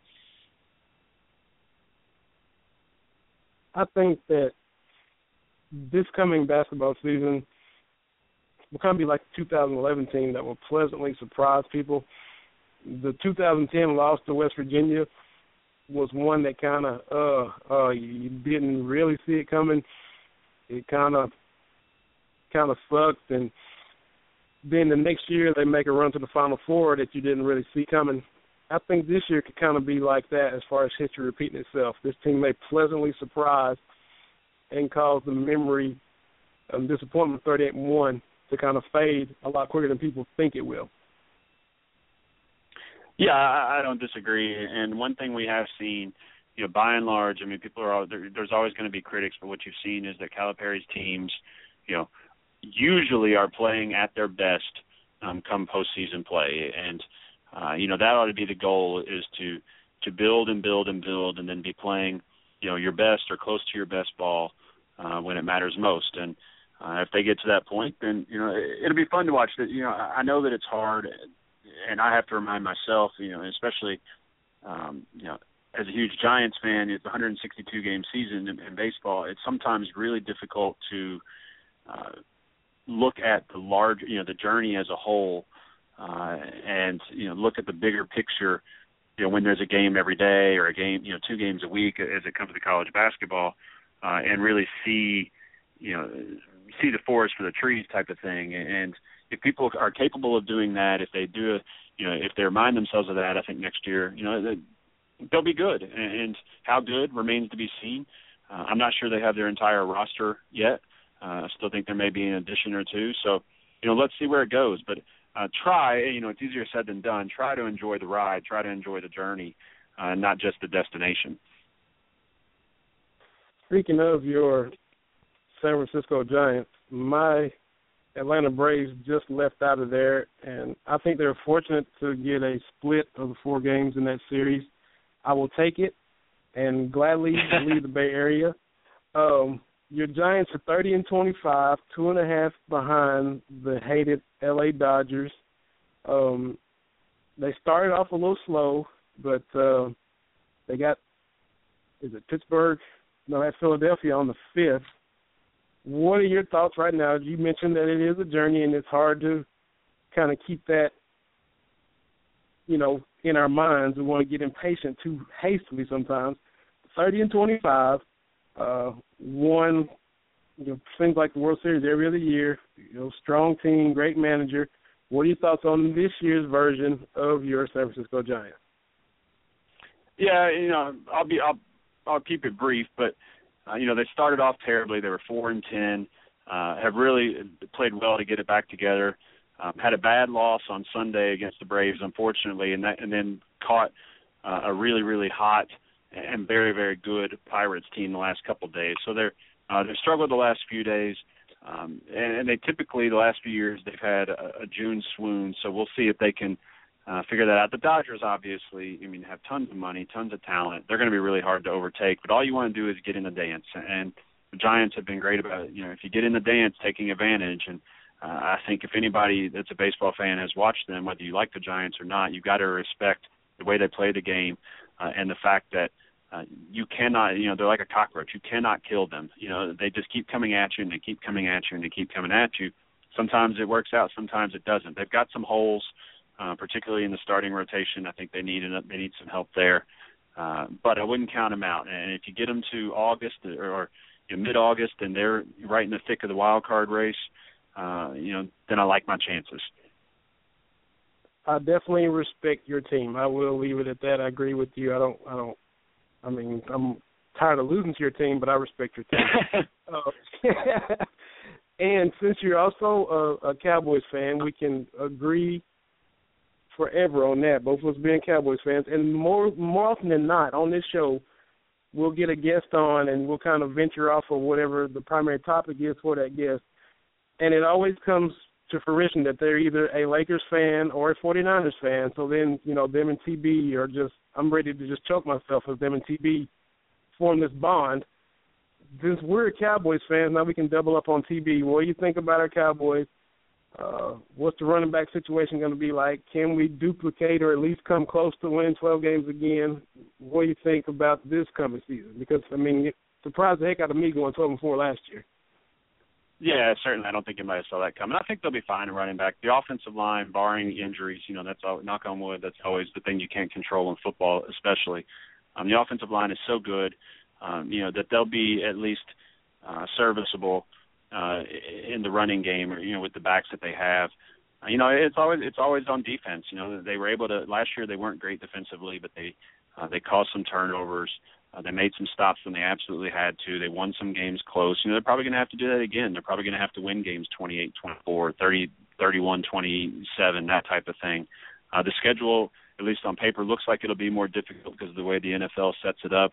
And you play teams at the year before where, you finish first in the division. You're playing teams that finish first in the division. So, it's always difficult to say. But, I don't see any reason that they can't get back to 10 wins. And if you get to 10 wins, you've got a chance to get into the playoffs. And, again, from there, you never know.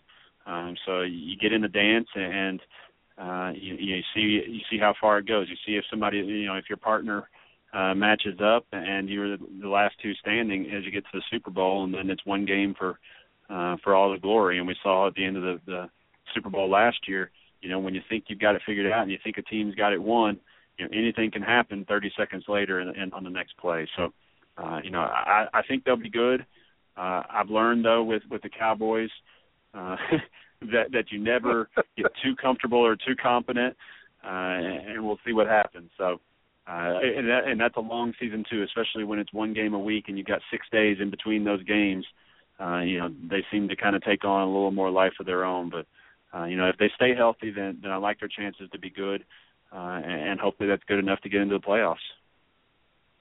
The comfortable, confident days were the Troy Emmett Irvin days. You could get comfortable with those guys. You knew what you're going to get every week. That's when you could kind of, as much as possible from an NFL fandom standpoint, you could get comfortable pretty much Sunday to Sunday because you knew what you had. They took a lot of the unpredictability out of it with those loaded squads in the early 90s, but not so much this time around. That was almost 40 years ago, Vinny. that was almost 40 years ago. You got to let that go, man. I didn't get involved in this one. I got to stay out of this one. Oh, well, anyway, we're still Cowboys fans. We still two of us and one Terry Brown on the line, so we got him doubled up. Even if you refrain, we'll be battling it out on Twitter. He'll be taking shots on Twitter, and we'll have to get him again like we did with Jim Mack. You know how it's going to be. Well, that'll work. I'll just bide my time. There you go. Man, appreciate the time, sir, and we're looking forward to this Belmont Stakes to see what American Pharaoh will do. All right, sounds good. And I'm going to go check out that sensitive material photo of TB in his old wrestling outfit and see if that thing is fit for Twitter or not. Take it and run with it, Matt. Take it and run with it. I might have to report it. All right, thanks, Matt. All right, see you, fellas. Take care, Matt. Matt May, Media Relations Manager at Kingland Racecourse, longtime friend of TB, Terry Diddy Brown. Always fun getting Matt on the show, man. Appreciate that. Yeah, I mean, I've got my 20-year high school reunion coming up a little bit later on in the year, and I think it was about my freshman year is when I met Matt. He was, I think, writing for the Kentucky Colonel, the school paper there at UK, and I was working in intramurals. I think that's when our paths first crossed. So yeah, it's been, we're looking at 20 years of hanging out and everything. So I do appreciate him coming on. Yeah, absolutely. Always fun having Matt stop by because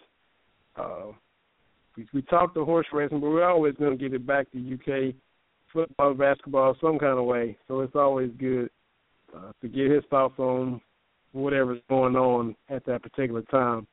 We'll catch us one more break and come back and talk NBA Finals, a little Stanley Cup Finals as well, Blackhawks and Lightning, Cavs and Warriors. We'll talk all that and more as we finish out the show on Cats Talk with Vinny and Terry on the Brown and Hardy Radio Network on blogtalkradio.com. Be back in about 3 minutes. Real love, not someone to break my heart. I need real love. I was gone from the very start. I'm so serious, baby got me so delirious. We can have a raw experience, 'cause everything you feel, I'm feeling it, babe. You up, we touch, and you gonna keep me up until 6 a.m. We laugh we talk, but we never confirm if this is real. You tell me, no part-time lover. But if you say, 'cause commitment is the last day of my heart, and it feels like it's the real thing, but what if it goes wrong? 'Cause I want you like forever, but forever so far away. So I gotta let you know I need real love, not someone to break my heart. I need real love.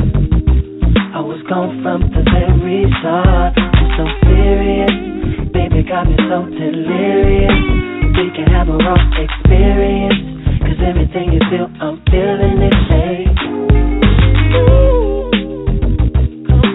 Let's make love tonight. We eating popcorn and laughing, so tell me what's happening. Please don't play me like a boomerang, 'cause I don't wanna be a fool again. For fingering, we're trading places. Baby, won't you let me know? What you say, 'cause commitment is the last day of my heart, and it feels like it's the real thing, but what if it goes wrong? 'Cause I want you like forever, but forever so far away.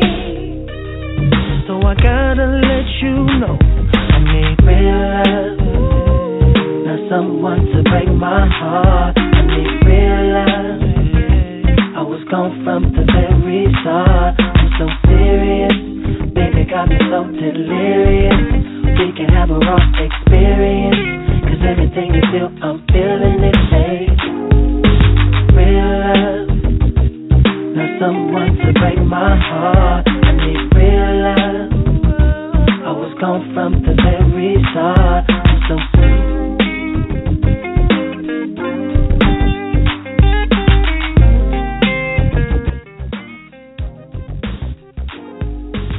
Welcome back to Cat Talk with Vince and Terry on the Brown and Hardy Radio Network and blogtalkradio.com.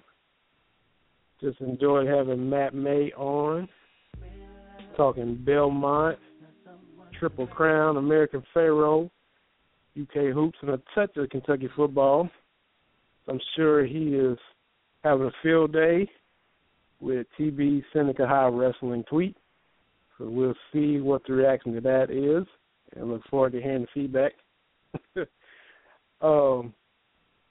We got, first of all, Matt even talked about some bubblegum music, TB, and yesterday, if I'm not mistaken, Taylor Swift was in the Ville. Did you happen to make that show? No. A curt no.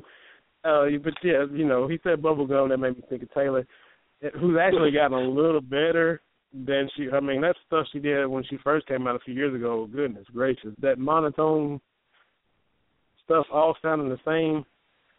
But, hey, she's big with the kids and winning Grammys and all that kind of stuff. But, hey, good for her. But I just wondered if you and Miss TB was trying to make that one, and I figured you weren't. No. My oldest, my 9-year-old, loves Taylor. Little Miss, who we talked about earlier, who is from the streets. Now, she wants to be a DJ. And she is more, she's my hip-hop girl. She will listen to, I'll play some Salt and Pepper, I'll go with some Dougie Fresh. She's all about that versus just the Taylor Swift. So, but the thing about Taylor Swift, and this is, when you start talking about awards, I think that right now she's won more Grammys than Prince, even B.B. King we talked about, James Brown. I mean, she's won more than those people combined. So awards, they don't mean a whole lot to me. When you look at the people that have not won and the people that win a lot, is she good? Yeah, and I'm not hating. But Prince is Prince. When you see Prince on stage at the Grammys or these award shows, he can walk out there with a guitar and take over the show anytime he wants to. And he's that dude when it comes to music. When he comes out, everybody's paying attention. So I don't get caught up in the awards, but Taylor Swift, do you? But no, I did not go to the concert. Yes, I agree with you on that. But I don't know where I even saw that or how, but I just saw it going to be in Louisville, and I meant to ask you last week before she came to town if you were going, but I missed it by a week, which caused me to miss her being in Louisville by a day because we're all now after her coming to Louisville. But I knew I was going to ask you in and around it some kind of way. And the reaction is pretty much what I thought it'd be. No, I'm not spending a whole lot of money for that now. Aretha Franklin is coming to the fair in August. Oh. And her tickets are $50 plus. And I'm like, well, for $50, she need to come to my house and sing a few songs. Because I don't know if I'm a sellout. I sound like an old person. Like, I don't know if I'm a shell out that kind of money. But she's coming. That's somebody I would actually pay to go see. Yeah. At like 72 years old. Because she still got it. Yeah, Aretha Franklin, I don't know if you remember, VH1 did those Diva special a couple years ago. They had like a run, like 4 or 5 of them. And Aretha, she's above everybody else.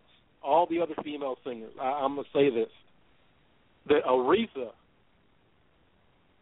cannot be touched by any of the other singers. Even at 70-plus years old. What she does, phenomenal. You can have your Beyonce, even Mariah Carey, whoever, Celine Dion. Aretha Franklin is the diva. And if you young folks need to go to iTunes and YouTube, you check out Aretha. Because when she does it, and I don't think she can be touched. And I'm pretty sure I remember watching the same Diva show that you are referring to. I'm pretty sure it might have been Mariah. Somebody came out and did a run. I don't know if, was trying to show Aretha up or, try to, take too much of the shine for themselves. But Aretha did a run kind of like right back in her face and like flexed her muscle as she was doing her thing on the stage, but still kind of like let her know this is me right now. I'm the gold standard. Go back and just do a little backup. It looked that way. It looked as if she kind of still flexed her muscle within the show on whoever tried to do a little elaborate run that was trying to show out while she was on stage. No, Aretha is Aretha because she's been doing it for so long. And I can't remember, was it Mariah Carey was on TV for one of those award shows, and she doesn't quite have it like she used to. The high notes aren't quite as strong as they used to be. But Aretha at 72 is as good as Aretha at 22. She is still able to just knock it out of the park. Yeah, unbelievable. Man, I was coming to Louisville. That's something else. I have to keep an eye on where she's at. I'd love to see her at some point in time, for sure. But yeah, that's our music minute. And, wow, coming to Louisville, that'd be something else. To see a legend of that status, that'd be something else. We got Stanley Cup Finals, I think, tonight. NBA Finals tomorrow. I haven't really kept up much with the NHL at all. The Blackhawks are in it, Tampa Bay Lightning. Vince Ferrara, friend of the show who was on with us from Sports Talk show down in Knoxville. I know he's from Tampa Bay. He was giving us all kind of Tampa knowledge when he was on, so I know he's going to be invested in this one. Where are you at as far as the Stanley Cup, and then we'll jump to the NBA after that? Well, I think with the Stanley Cup final, you're getting one of the original 6 with Chicago Blackhawks versus one of those weird ones, Tampa Bay. You don't really think of hockey. But Tampa Bay's got the home ice advantage. But that being said, I'm going to lean with Chicago simply because they've been there, done that. They've got a couple of titles with the same core group of folks. And I think they'll be able to steal home ice from Tampa Bay. If not tonight, then the next game. And be able to wrap things up in Chicago. That is my Stanley Cup prediction. And they've just snuck up on me this year. I'll usually at least peek at them and know who's going on and keep up a little bit better. But just to be contrary, I'm going to go with one of the weirdness, a warm weather city, which that won't be a first, because a lot of those northern teams have moved to those warm weather cities anyway. Carolina Hurricanes have made playoff runs and stuff like that before, and they're over there in Raleigh, North Carolina, having a hockey team. But I'll go with Tampa Bay in 7 just for the sake of being contrary, and we'll see how that plays out with the Stanley Cup. And I'll catch some more highlights now that it is the finals that I have throughout the playoffs. But I really missed so much of all the opening rounds and stuff with the NHL this year. Cleveland and Golden State. Does LeBron bring it back to Cleveland, Cuyahoga County, the first title since 1964? Does Steph Curry and the fellas bring the title back to Oakland for the first time since Rick Barry won one back there in 1975? Either way, you got two cities that have been waiting a long time. LeBron, of course, has already won some titles, but the whole bring it back for the hometown thing is another little dynamic to the narrative. He's had Cleveland in the finals before, but that was back when he was young, and they didn't have a chance against that Spurs squad. I mean, he carried them there, but that was all he could do. As great as he was as a young buck then, that's all you could expect him to do going up against Duncan. And San Antonio swept him right out of the final. And now you got, Curry, Thompson, and all those guys doing the same thing for Oakland. They've been waiting a long time as well. If you've seen us tweeting, we kind of tweeted out our thoughts on it, but what are your thoughts on what happens starting tomorrow night in the finals at Golden State, who has home court, having the best record in the league? Well, my prediction is Cavs in 6 because I think that LeBron is going to give us at least 2 of those wow games. This is the anniversary of the '92 finals with the Jordan shrug, which doesn't seem like it should be that long ago, but it has been. But I think LeBron's going to give us one of those iconic performances. On paper, when you look at it, I think you see that the Warriors are deeper, especially on the bench, and probably have better overall talent. But, and I'm not sure if we touched on this before, the Cavs believe in LeBron. When you look at Iman Shumpert and you look at J.R. Smith and what they did and did not do in New York, it's like totally different players now that they're playing in Cleveland. Those guys believe. And that's the impact that having a super duper star has on people. These guys say, if I do my job and push a little bit more, we can win because we've got LeBron. And you kind of see that with these super duper stars. And I don't know if Golden State is quite there yet. I think Steph Curry's phenomenal. I think, he's going to be the face of the league with Anthony Davis in the years to come. But I don't know if they get over that hump and get it done. I just think LeBron is going to be overwhelming. I think we'll see a big game from J.R. Smith. I think Tristan Thompson underneath. I don't think that the Warriors match up well with him. So it's going to be fascinating to watch. But I think LeBron's going to at least 2, maybe 3 games where he's otherworldly, and we see him get another ring. And I can't even play contrarian even if I wanted to. I'm going to go Cavs in 6 also. Nothing against Curry and Thompson. Wrote a piece on Steph Curry the other day for CameronMillsRadio.com. Similar to what you said about him being the face of the league with AD.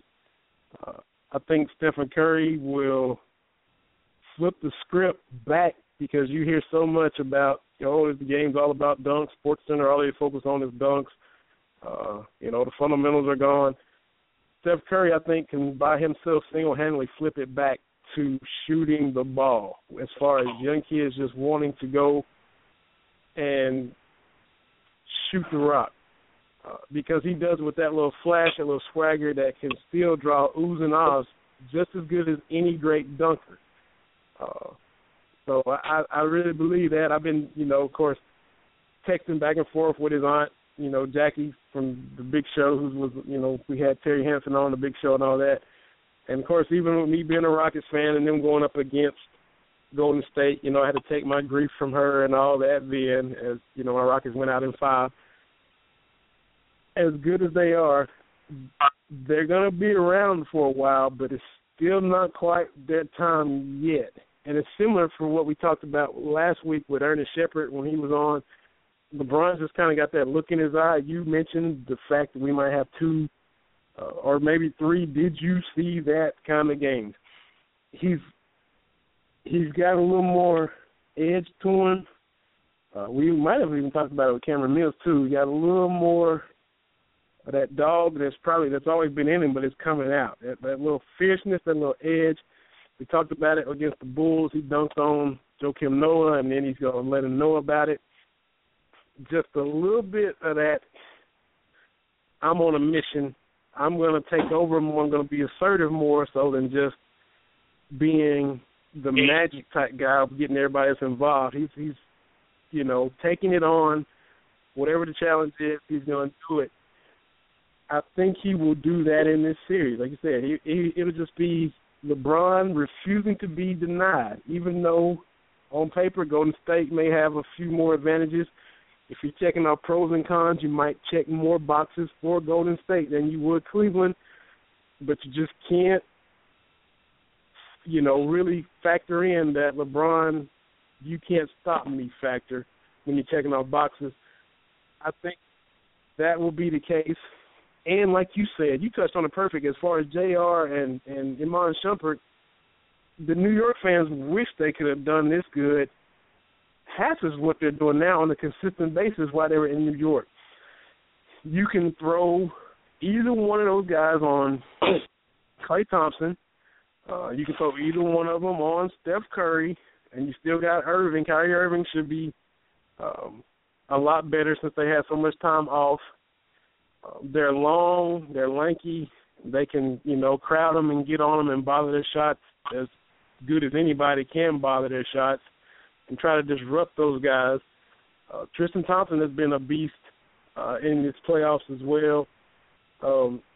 I think it is going to be Cavs and 6. I think it's going to be a great series, but I'm going to go Cleveland in 6 as well, just because I think LeBron refuses to be rejected, refuses to lose.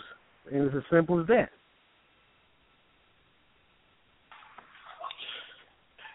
Yeah, I think LeBron and our good friend Mike DeCourcy of the Sporting News, he wrote a great article about, is LeBron the greatest?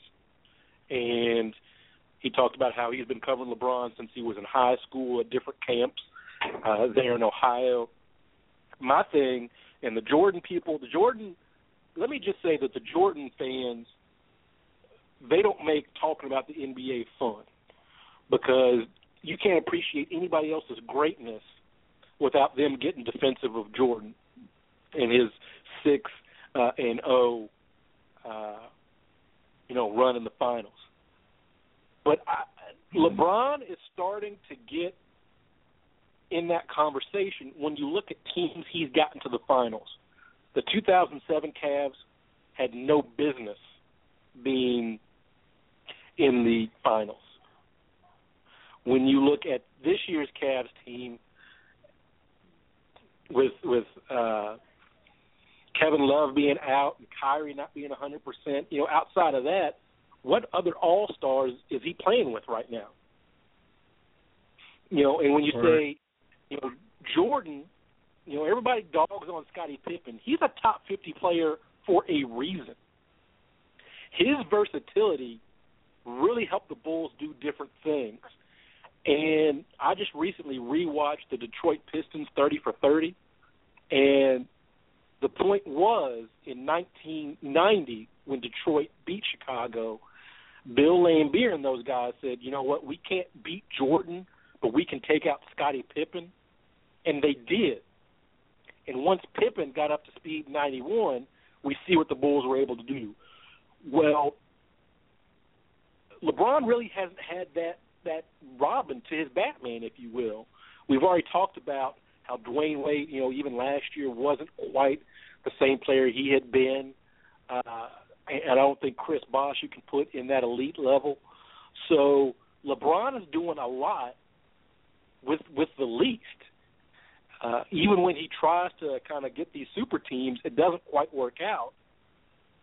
But he's a force of nature, and you've got to put him in that conversation of becoming one of the all-time greats because he still might have a couple more finals runs in him. And if he gets to, 5 titles where he's been the main guy, hey, you got to give him something. Yeah, and I'm trying to sit. I'm not one of the Bulls fans that make the NBA not fun to talk about, and I'm not one that's just going to completely hate on LeBron anymore. I'm trying to be in the middle because the 6-0 in the finals with Jordan and the Bulls, that's got to carry weight. That's got to stand for something.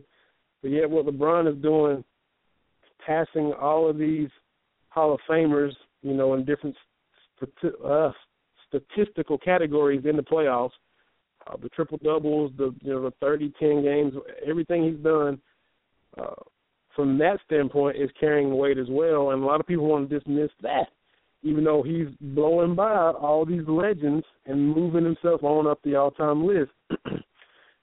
6-0 in the finals. Jordan, that nobody else has done it.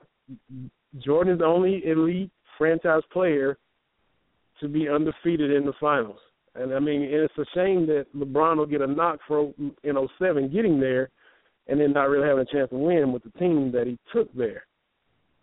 But, not Russell, not Chamberlain, not Cousy, not Bird, not Kareem, not Magic, not Oscar Robinson, not David Robinson, not Elijah Wan, not anybody else besides Jordan has went to the finals every single time and won every single time. Everybody else, no matter where you rank them, has finals losses. Bird, Magic, all that, Dr. J, everybody. But at the same time, people that still want to just keep pushing LeBron down, that's not right either. So you definitely got to give him every single bit of credit that he deserves, even though he did, lose in 07, and he did lose that one to the Spurs again when he was down in Miami. And he lost to the Mavericks in Miami as well. But you still can't put a damper on the greatness that he's, playing with and displaying right before our very eyes. Right, and you can. My whole thing is with basketball, with the different eras, you can. I don't want to fall in the trap of saying, okay, this guy is the guy, because every era is a little bit different. I don't think the NBA has seen a force like Wilt Chamberlain's because I think we've touched on this before. Rules were changed to keep him from being as dominant. I think singularly there hasn't been a force like that. He averaged 50 points a game over the course of a season, and as a big man, they said he wasn't a good passer, so he decided to lead the league in assists. That counts for something. Bill Ruff, 11 titles in 13 years, one as a player coach. Wow, that's got to count for something.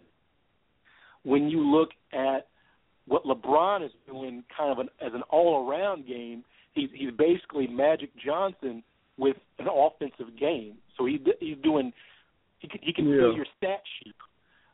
What I say about Jordan is I don't think there's been a competitor as focused as him, and that's how he gets that 6-0.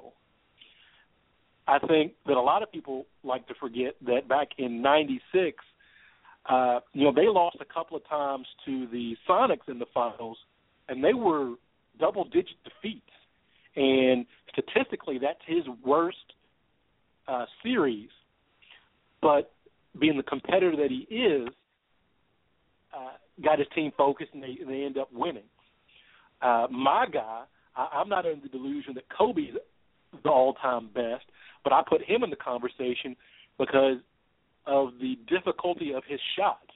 That fadeaway shot where he fades out of bounds and lands on the backside of the backboard, that's an indefensible shot, but he made that routinely. So instead of looking at one guy, I look at all these different guys and what they do that made them great. Charles Barkley being 6'4", and rebounding like he did. I mean, there's just so many things you can look at. Your man, Akeem, footwork that no big man has been able to match. I remember that year they played the Spurs, and everybody always thought that David Robinson was the most athletic big man, but Akeem had him reaching and grabbing at air. There's that highlight where he's just doing the dream shake, and Robinson has no counter for it. So we can talk about greats without discounting the greatness of other people. You got to talk about Oscar Robertson, the averaging a triple-double for an entire season. There's just so many great players that have played, and I just don't want to fall in that ESPN trap of everything good started in 1990, because there are a lot of good things that happened before then. And that's me.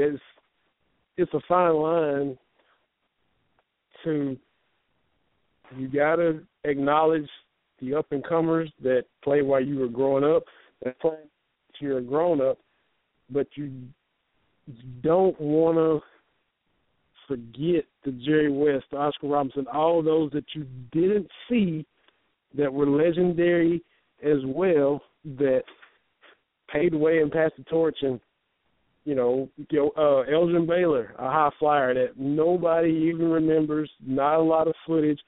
Connie Hawkins, my dad continually talks about him. A lot of those guys that even paved the way for Dr. J, who, passed the torch on to Jordan.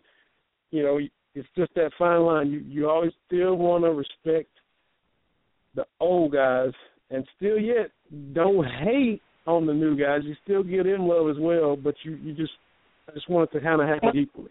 Respect all around for all the greats.